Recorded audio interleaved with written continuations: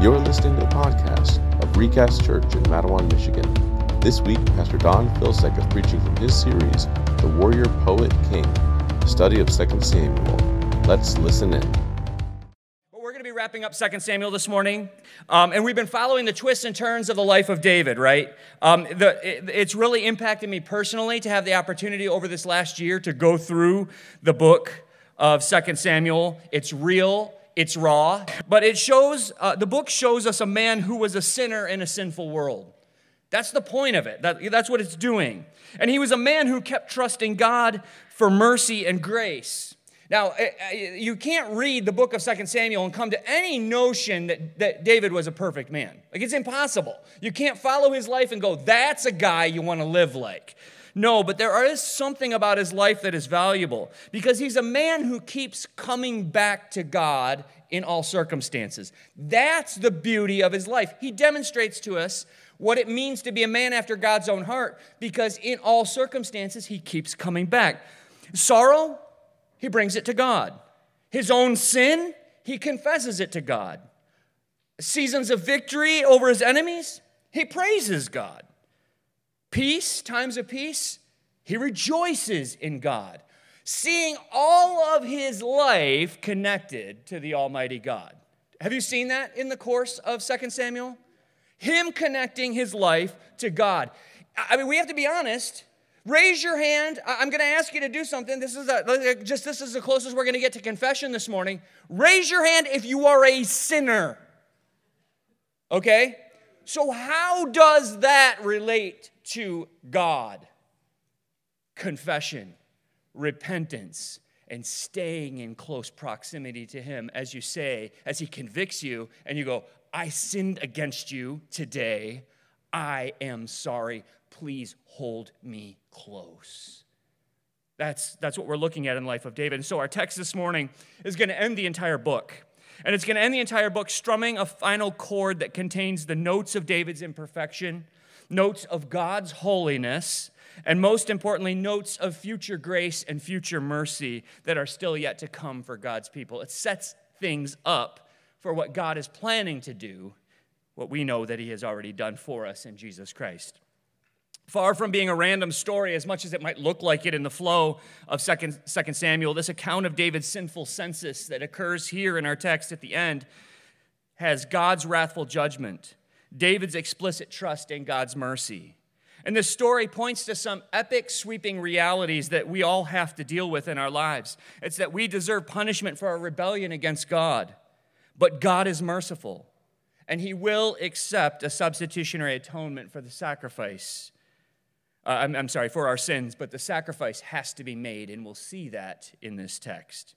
There is so much in this text that's future-looking, and that makes sense when we consider that the centerpiece of the entire book of 2 Samuel is a promise that God made back in chapter 7 of 2 Samuel to David, that one from his royal line would be the chosen Messiah. He would be the king who would come to save his people, rescue them from their sins, and be the eternal king who would sit on the Davidic throne forever and ever and ever. So let's open our Bibles, if you're not already there, to 2 Samuel chapter 24. 2 Samuel 24, and we probably won't get the reading on the mic, but I am going to step out on the front here and read this together.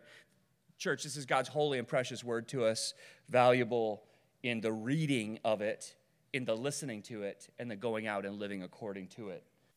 Father, I thank you for your grace and your mercy to us. As we gather here in this place, there's a lot of different stresses and strains on our lives and in our hearts and on our minds. Some have had great weeks that just things seem to click for them personally. Others have had really rough weeks. There's been elections, there's been stress, there's been struggle nationally, within our state, in our locality, in our own hearts.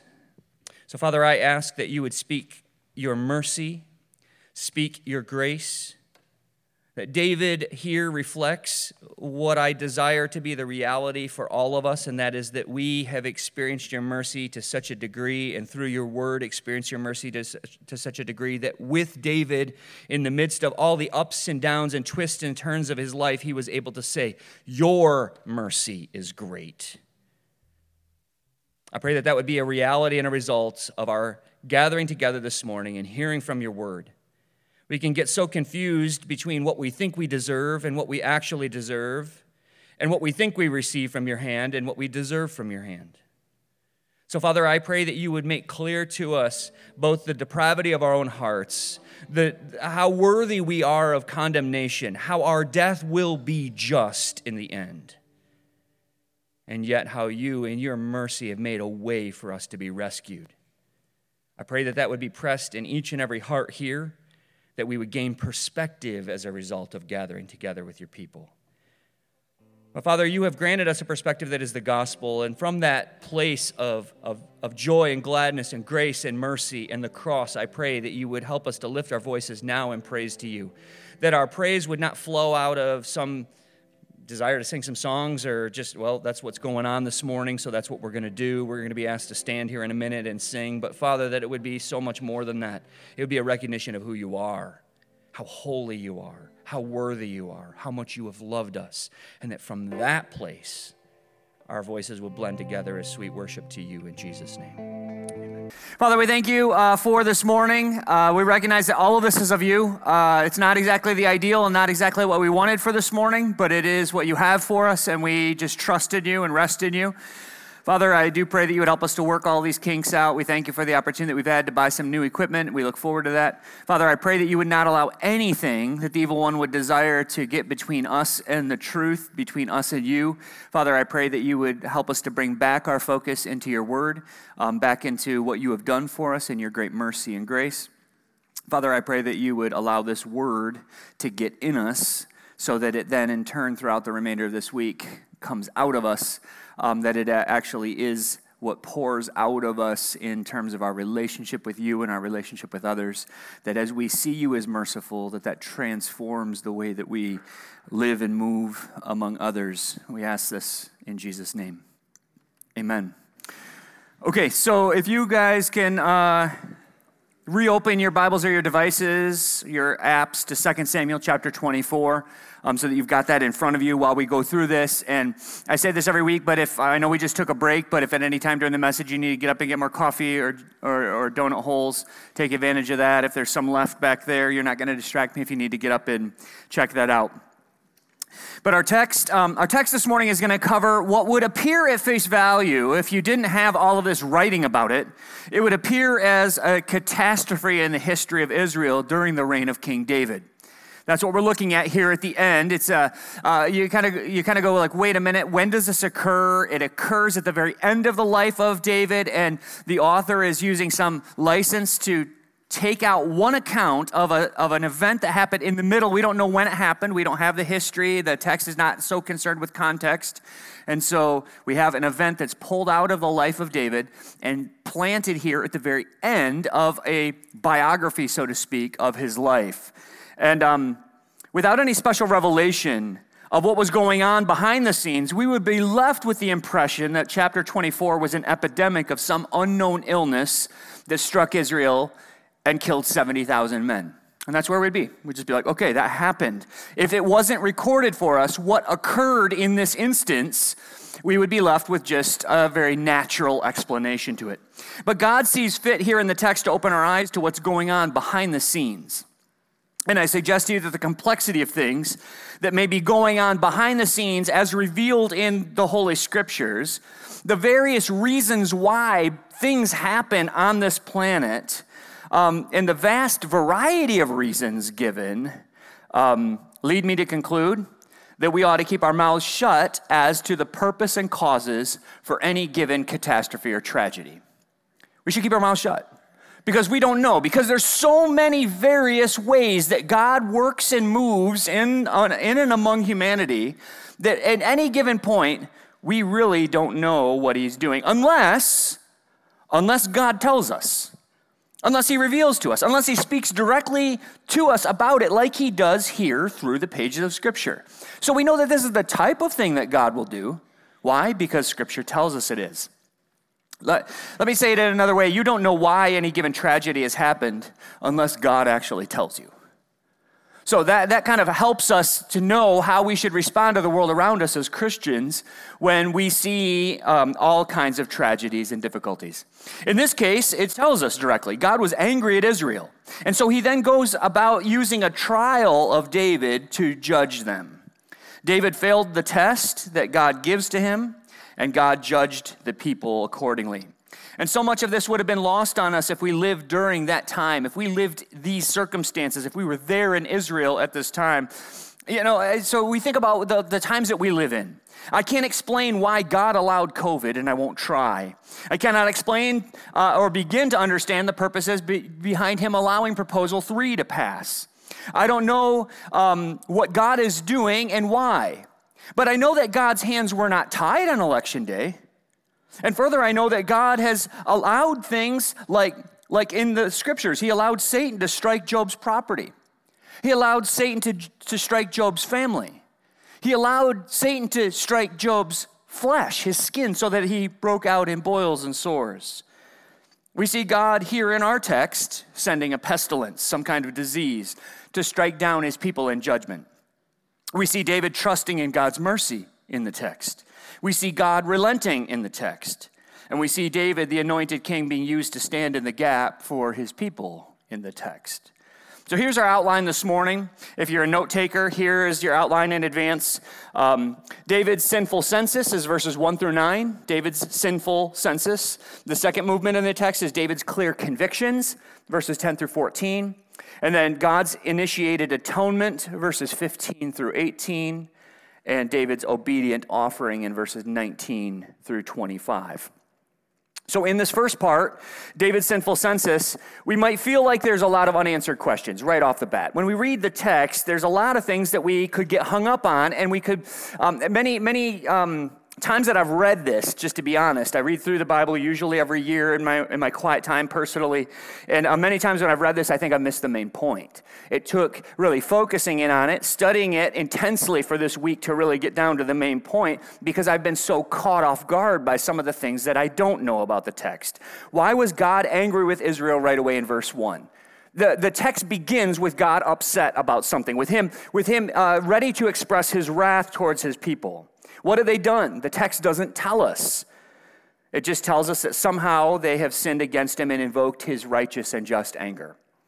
And so in response to this anger, that is, his holy wrath has already been stirred up by verse 1, he employs a trial with King David.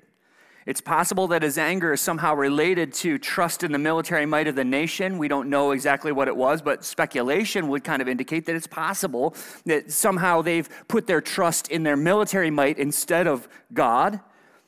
But the text is unconcerned with letting us know any of those details. But there's another question that verse 1 presses on us. Why is God inciting, that's a strong word, inciting David against Israel? In English, that's a strong word, but in Hebrew, it's a strong word too. The Lord is using David, using him as a tool and instrument of judgment for the people. You see, the Lord may use us even as instruments of judgment, much like he was able to use the Babylonians to judge his nation in the Old Testament. And here he's going to use a failed trial of David to bring about judgment on his people. So David sends out his military men under Joab to number the military to determine their strength. And they come back with a substantial number. It's a huge number, 1.3 million men capable of battle in verse 9. The census begins in the east at the 3 o'clock on the clock as you're facing the map of Israel. It starts at 3 o'clock, goes counterclockwise north to Tyre, down the west side of Israel to the southernmost reaches of Beersheba and the Negev, and then returns to Jerusalem after 9 months and 20 days. So it's kind of a counterclockwise motion right north of the Dead Sea, heads all the way up to the north, then comes down the west coast, all the way down. You see the word Negev or Negeb, clear at the bottom there. So they basically a way of saying they covered all of Israel in 9 months and 20 days. It took them a long time to get through there and count the people. Now, we may struggle to see this as sin. We ought to kind of struggle with that. But there's been many wrong teachings on this passage. I've heard this passage preached before, and it was preached that he sinned because he took accounting. He sinned because he counted the people and he wasn't supposed to. But I want to be emphatically clear that anytime you hear that, you're not hearing truth. It was not sinful to take a census. By no means was it sinful to take a census in Israel. As a matter of fact, it was done throughout Israel's history without any repercussions. It was even regulated by God's law. You could jot this down and look it up later. Exodus 30, verses 11 through 16, give the parameters and the method for taking a census. It tells you to. So have any of you ever heard that before? By the way, I don't want to be preaching to it. Have you heard that it was wrong for him to count the people? No, it's not. And I can give you a really clear, I even believed that when I was younger. And then studying it this week, I was like, duh, why didn't I think of that? There is a book in the Bible. Okay, are you ready for it? The name of the book is, did somebody get it? Numbers. What is it? It's a counting of the people. And it's there in the scriptures. Like that it was okay for them to count. So there are three things that should help us to move past our questions, though, about how this census is sinful. Because it is. It's a sinful census. It's just that not all censuses are sinful. Oh, gosh, that got messy. But the text tells us that Joab, contemporary, living in those days, saw this particular census as sin and warns his king about it. We're also told that David, the one performing the census, identifies this particular census in his heart as sin. The third thing is that God confirms that this particular census undertaken by David was sinful. Now, how many of you think that it's okay to say that this census was sinful? This one is. We just are not given the reason why in clarity. So we have consensus. Are you ready? We have consensus that this census was sin. We can all conclude that some aspect of it was sin. And it may have been a transfer. I think that this is probably likely what was going on in David. A transfer in David's heart from delight in the Lord to delight in his military. There's some evidence for that, by the way, in verse 3, where Joab is challenging the king, saying, may he multiply the military 100-fold in your lifetime. May your eyes see it. May it just be like just all of a sudden you've got swords coming out your ears. There's just people everywhere carrying a sword on behalf of Israel. But why does my lord the king delight in this? Why are you putting so much in it, David? Why is your heart in that? Why is your heart in the numbers? Why is your delight? I mean, delight throughout the Psalms of David are all towards God, and all of a sudden Joab's identifying, your delight is somewhere else, dude. Your delight is in the numbers, the strength of your military. But we see that God has been moved to wrath against his people. He sets a trial before David to see if he will engage in a sinful census, and David jumps in with both feet. So the second movement of the text, we have the sinful census, this first movement. The second movement of the text is David's conviction in verses 10 through 14. Now, I made the word convictions plural in my outline because we're going to see the word, I'm going to use the word two different ways. There's two different convictions of David here in the text. The first use is found in verse 10. He feels convicted of his sins. Like that kind of conviction, like, oh, I feel like I've done wrong, and I know that I've done wrong. His heart is struck within him, the text says, as he considers the way that he has sinned against God in this particular census. He knows he has done wrong, and it would be silly for us to stand a few millennia removed from these events and disagree with him. No, David, it was fine that you took a census. It's all right. He knows that he has sinned, and he feels convicted in his heart. I have done wrong. He knows what's going on in there, and he knows he sinned against God. And he sees that what's happened within him is, quote, in the text, great sin. Great sin. He doesn't see this as a minor slip-up, what he's done. And he prays for God to take away his impurity, his iniquity. That's a word that means impurity. We see in this text a genuine sorrow and contrition over his sin. He recognizes that his delight has been in numbers instead of God, or something to that effect, remembering that he's a man after God's own heart, which doesn't mean he never sins. It doesn't mean that he never fails at trials, but it means he is contrite and sorry when he realizes that he has sinned or failed a trial. So here in this text, there's a good pattern of repentance for us, just simplicity here. We realize we have fallen short of God's ways, and when it comes to our attention that we have sinned in any particular way, the first thing that like David does here in the text is admit you've sinned against him, ask for God to cleanse us, and acknowledge that you have acted foolishly. Those are three good things. Admit you've sinned against him, ask for God to cleanse you, and then acknowledge that you have acted foolishly. But I want to be clear that it will only be on the basis of sacrifice for sins that God will accept that repentance. It's not as though we can come to God and say, I'm sorry, and he goes, yeah, that's all right. The rest of the text is going to set up the requirement of atonement. We don't just come to God, say sorry, and have him say, he never, ever, ever says over sin, no big deal. That is never God's response when somebody comes to him and says, I've sinned. He never says, no big deal. I'll just eat that one. I'll just get over it. He says throughout the remainder of this text something like, I am a righteous judge who judges all sin. I am holy, and I will overlook no sin, or I would cease to be holy. Therefore, all sin will be punished, because I am just and I am holy. And so I will overlook not a single small sin. I won't overlook it. Something has to be done about it. How many of you knew that something has to be done about it? When we sin, something has to be done. And for many of us, we recognize, oh, praise God, something has been done. So David is convicted, and in sincerity, he asks God to forgive him. To please forgive me. And so God sent a prophet to David and says, no worries, your sins are forgiven, no big deal. I know you're weak. I know what you're made of. I mean, you're just a frail human, and I get it, I understand. No, that's not what he says. Look at verses 12 through 13. To see the message God gives to his prophet Gad. He says, pick your punishment, says God through Gad. Because divine wrath against sin is real and must be communicated to us in no uncertain terms. We need to get this message loud and clear, church, that God's wrath is real toward all sin. And there's very little, I don't know if you experienced this when you were a kid.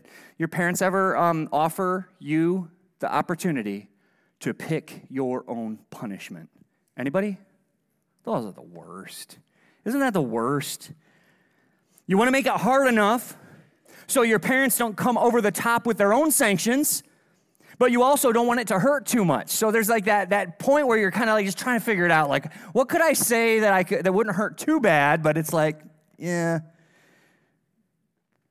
But the choice for David is tough. And he says as much. His heart is in anguish over this choice that's given to him by Gad, the prophet, from God. 3 years of famine, 3 months of defeat by his enemies, or 3 days of pestilence. Which would you choose? Glad I don't have to pick that one for us. And that's where the second form of conviction comes into play, because he was convicted of his sin, but we also see a deep conviction that begins to process this decision. There's a conviction that David holds that leads him to an answer. It's found in verse 14. David expresses here in the midst of taking his stern discipline from the Lord that this is a conviction, he trusts in the mercy of God. He doesn't want to fall into the hands of sinful men, which rules out the defeat by the enemy's thing in the middle. But he leaves it up to God to choose between famine and pestilence, saying the only thing I want is to make sure that you're in charge of whatever discipline happens. I don't want humanity. I don't want to fall into the hands of my enemies. David has the deep conviction that God's mercy, and he says it this way, God's mercy is great. Here is an Old Testament passage about the wrath of our holy and righteous God against all sin. And here in this text, we see David rise up as the man after God's own heart. He gets it. God has been merciful to David. God has been merciful to Israel. David has sung many songs extolling God's great kindness and mercy to him all the days of his life. And here we see that it was more than just some songs that he sang, more than just some poetry that kept him busy late at night while he was a shepherd. It was in his heart. He believed it. And now he puts it into practice in his life. David's heart, he says, it's in great distress in making this consequential decision for his people. But consider this, church. Our deepest theology will show up in our darkest moments. Our deepest theology will show up in our darkest moments. What you believe about God is going to spill out of you when you're pushed, when you're squeezed, when the circumstances of your life are pressing you down. when you feel like there's no out, then what you believe about God truly, deeply will come out. It's in moments of loss, moments of grief, moments of discipline, moments of hard leadership, moments of coming face to face with our own sinfulness and the responses and reactions of that and the results of it. That's when what we truly believe about God will either sustain us or prove itself to be cheap and thin, happy day theology that was just convenient for the time. As long as things are going well, man, I love Jesus. As long as I can sing the happy songs and go right along with them and mean it, well, I'm good. Do you guys know what I'm talking about? When you're pressed, that's when your theology comes out. Either you believe he is good and just and merciful, and that comes when mom dies. That happens when there's a car accident. That happens when there's a loss of job. That happens in those dark times as well. Is he good and just and merciful in those times? Or you will turn against him at the first sign of adversity, the first sign of judgment. What do you believe to be true of God? Are you going to leave here trusting that he is merciful? So far in the text, we've seen David's sin in this census, and we've seen David come to conviction of his great sin while also expressing another form of conviction, and that is that God's mercy is great. He holds that conviction deeply, deeply enough that it oozes out of him in this moment when he's squeezed and pressed. And so now we turn to the third movement of the text. God will initiate atonement, verses 15 through 18. He's showing us something here at the end of 2 Samuel, a hope yet to come. David puts his trust. Think about what happens here. It's ironic, it's intentional, and it's jarring. David says, "I trust you. I want to fall in the hands of the mercy of God because his mercy has always proven himself to be great. So God, I will throw myself on your mercy." What happens next? God struck down 70,000 people in Israel. Behold the mercy of your God, church, because it wasn't all of them. Behold the mercy of your God. He stays his hand so that we are left here breathing today. The reason you are breathing his air is because he has been merciful to us. That's it. That's the only answer to why we are living today. I'm guessing that it might strike us immediately at some level with a sense of unfairness of his judgment in the text. David says, I know you're merciful, so I want you to be in charge of this discipline. I know I deserve it. I know that our nation deserves it. I know that we have sinned against you, and so as the leader of my people, I throw myself on your mercy. 70,000 struck down. But do you ever stop to consider that 100% of people will die due to their sin? It might be fair for us to say, when we think of the unfairness of God in circumstances, say, well, there's that. There's the 100% death rate, right? There's that. Let the mortality of humanity after the fall into sin temper your understanding of any and all judgment from the Almighty. Where do you think this ends for you? Where's it going? Where's this body going to go? How many of you are already experiencing some of the effects of it aging?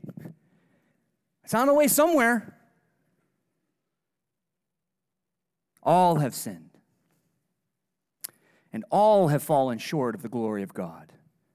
And further, all therefore have come under the wages of sin.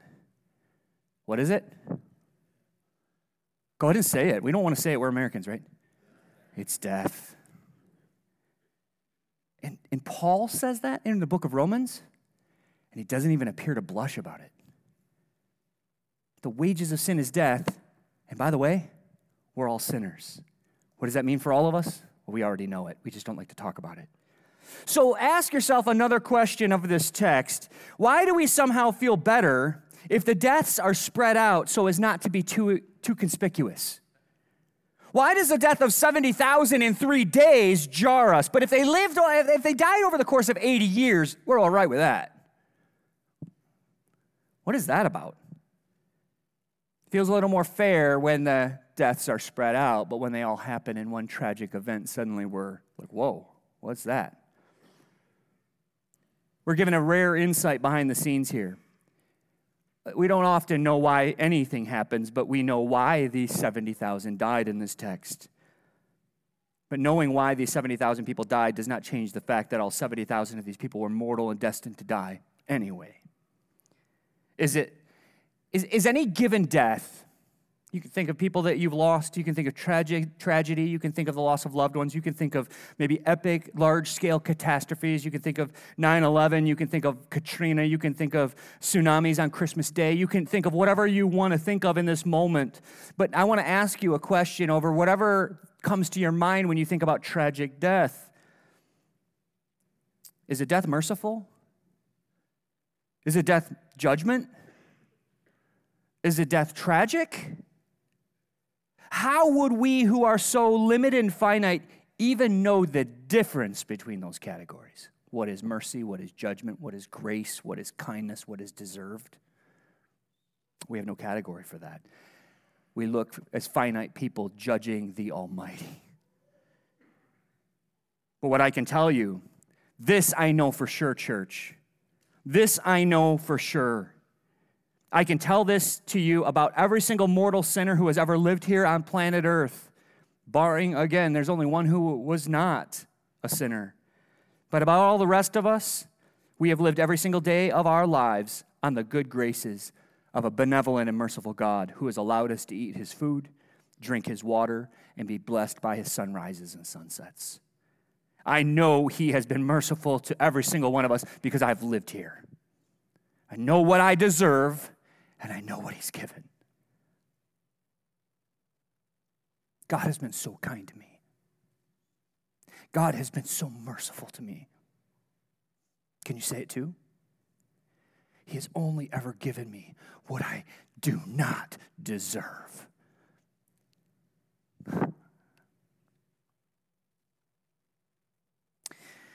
I know two things to be equally true. In God's sovereign plan, I will indeed die one day. That's my full expectation. I love how Christians always love to give the caveat, unless Jesus returns. All right, that's right. I'm probably going to die. I'm just going to give that out to you guys. It's probably the likely end, and I'm okay with that. I'm going to die. That is real. Second, God has been so unreasonably kind to me in this journey. And David testifies to the same reality here in this text. 70,000 was just a start. And were God to allow the angel appointed to bring this calamity to strike Jerusalem, he obviously mediates this discipline, this pestilence, whatever form it took, be it boils or some kind of infection or something that was striking people quickly. The word pestilence implies just people just dying. And in the use of this angel, he's about to strike Jerusalem. And who knows how many would have died. 70,000 is just the start. But look at verse 16 with me. God relented from the calamity, calling the death enough and commanding the angel to stay his hand. This day of execution over Jerusalem is a temporary reprieve while arrangements are made. Note that there is still more to the text that needs to be accomplished. God still has not spent his wrath in this instance, and yet he is going to show us something here at the end of this book of David that shows his future plans, what he's plotting and scheming for all of humanity. But nestled in the middle of God's enacting a method of atonement, in verse 17, David expresses deep sorrow over his role in this. He says, this is consequences of my sin. And he seeks to stand in as a substitute for the people in verse 17. He wants to be punished. He says, take it out on me, God. Take it out on me. Take it out on my royal line. And what we have here is a noble wish on David's part to be the sacrifice, to stand in the gap for his people. We have in this even the seeds of thought about one standing in the place of the many. And as noble as this is, the sacrifice will not be David. Were he to die, he would have to die for his own sins. But we have the greater David, who did not die for his own sins, but died for ours. So we ought to be reminded in verse 17 that a sinless one will indeed be sent from heaven to be the once-for-all sacrifice to appease the wrath of God toward us. God gave the prophet Gad instructions to go tell David how he was to make atonement for the remaining wrath of God. He was to go raise up an altar on the threshing floor of Araunah. Here he initiates atonement for the people. The angel is there milling about, waiting for further orders. He's hanging out on Mount Moriah at the threshing floor, just on the edge of Jerusalem. There's a man named Araunah there. He's the Jebusite. And I think you go threshing floors. I love this picture because it's kind of similar to what I pictured. It's always in a higher point, so he looks down the hill to see David coming up. It says that. Threshing floors were on a high location. Threshing is the process of removing a kernel of grain from the hard husk of wheat or whatever. Most grains have a hard husk on the outside that is not edible. And so often oxen were yoked to a central pole. You see it right there. And then their hooves and whatever they drug behind them was used to crush the wheat. And once the farmer was fairly confident that the chaff was separated from the grain, he would winnow the wheat. You see some people down here at the bottom winnowing it. They've got these instruments that are similar to like a leaf rake, throwing it up in the air. The lighter husk would blow away in the wind. That's why you wanted a high place where it was a little bit more windy. You throw everything up off the pavement. And the stuff that was inedible would blow away in the breeze, and the grain would fall straight to the ground, and then you could harvest that. So that's what's going on in the threshing floor of Araunah, is a place similar to this where there's agriculture going on. And so God took the initiative to bring about rescue from his own holy wrath by sending David to make atonement. And now we see David's obedient offering in verses 19 through 25 to conclude this text. David's obedient offering. So David scurries the short distance from his palace to Araunah's threshing floor. Now this is close. This is probably measured in yards, not in miles. Okay, so in yards from where David's palace is to where Araunah is threshing is not very far. This is now within the walls of ancient Jerusalem. It wasn't during David's time, but it was during Solomon's. So put it in perspective, like this is now today, it's the center of old Jerusalem. So David's palace was in old Jerusalem. Around where Araunah's place is there as well. So he just scampers that little distance, and he's there, and he makes a transaction to pay full price for the threshing floor so he can set up an altar and make sacrifices. He buys Araunah's property. He buys his oxen to make a sacrifice. He buys his farm implements for wood so that he can burn the sacrifice on behalf of the people, and God accepts the sacrifice in verse 25. It's the end of the text. And I've summarized here a lot of back and forth between David and Araunah. I read that earlier, and you could see there was back and forth and kind of bartering and stuff, and Araunah offered everything to the king for free, hoping that the sacrifice would appease God's wrath.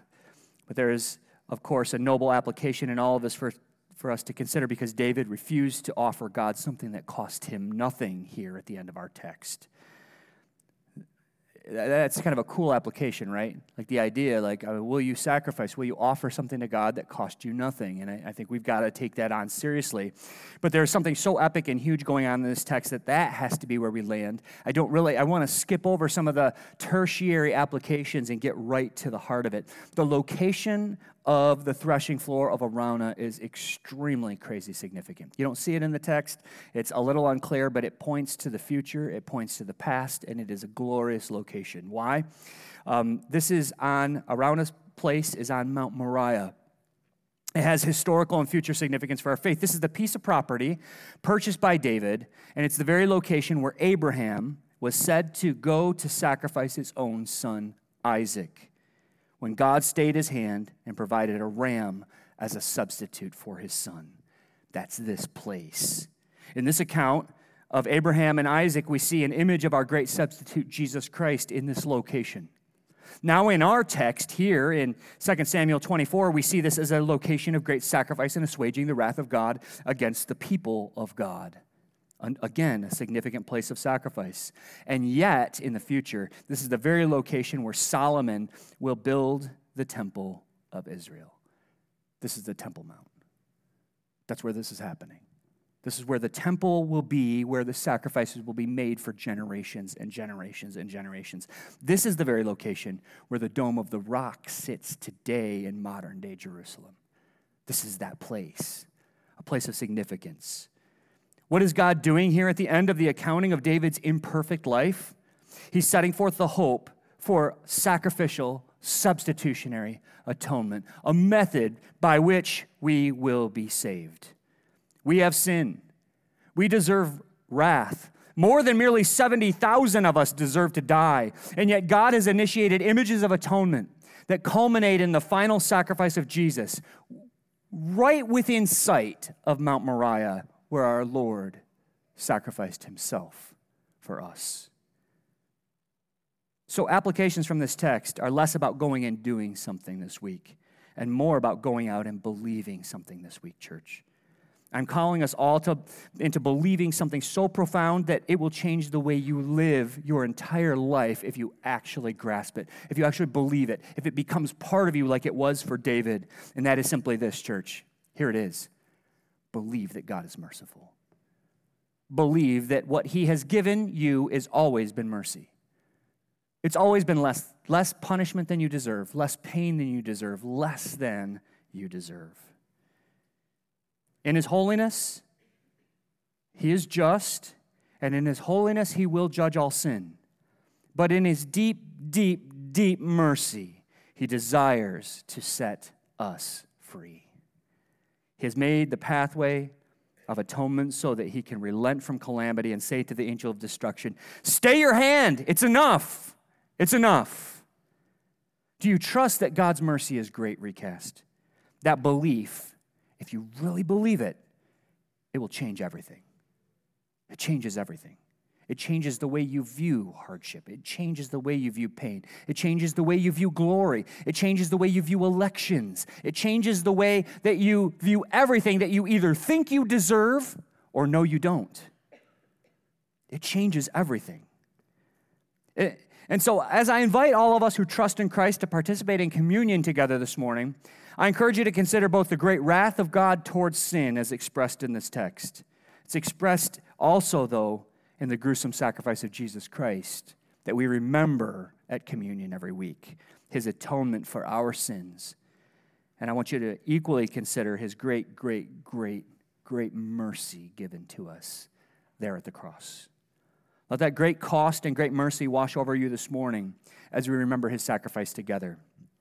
Now, there's a room back there by the cafe. If anybody wants prayer after communion, there's going to be some people back there that would love to pray with you, talk with you about the message, and then talk to God with you if there's anything that you... So there are some times where we just need someone to pray with, and if that's you, take advantage of that back there. But let's close our time together in prayer. Father, I pray that you would help us to alter in any way that our perspective is different than yours from this text. I think we look at it and we go, 70,000 dead, are you real? Like, for real, you would do that? And that betrays that we don't understand what we deserve. And your great mercy that it was just that. It wasn't the whole nation. It wasn't everyone. You have stayed your hand from judging us so many times. And Father, I pray that for everyone here who knows you as Lord and Savior, that has put their faith and trust in Jesus Christ, that you would allow that freedom of recognizing what we have been saved from and what we have been saved to, that would lighten our steps and produce within us joy and gladness, that the heaviness is removed from us because we have won the spiritual lottery in the righteousness credited to our account by Jesus Christ. I pray that there would be celebration as we get up during this next song and take the cup to remember his blood shed for us and the cracker to remember his body broken for us. But Father, if there's anybody here who does not know you as Lord and Savior, who has not yet put their life over into your hands and said, I trust your mercy to forgive me of my sins, and I trust you to take me to everlasting glory in the end. Father, I pray that today might be a day of salvation, that you would infuse boldness in anyone like that here to come and talk with myself or Dave or the people back in the prayer room, and that today might be a day of salvation. Thank you for your mercy. We thank you for your grace. We thank you that we get to live here in this place and to be used by you, to be filled by you, to experience you. Thank you for your mercy in Jesus' name.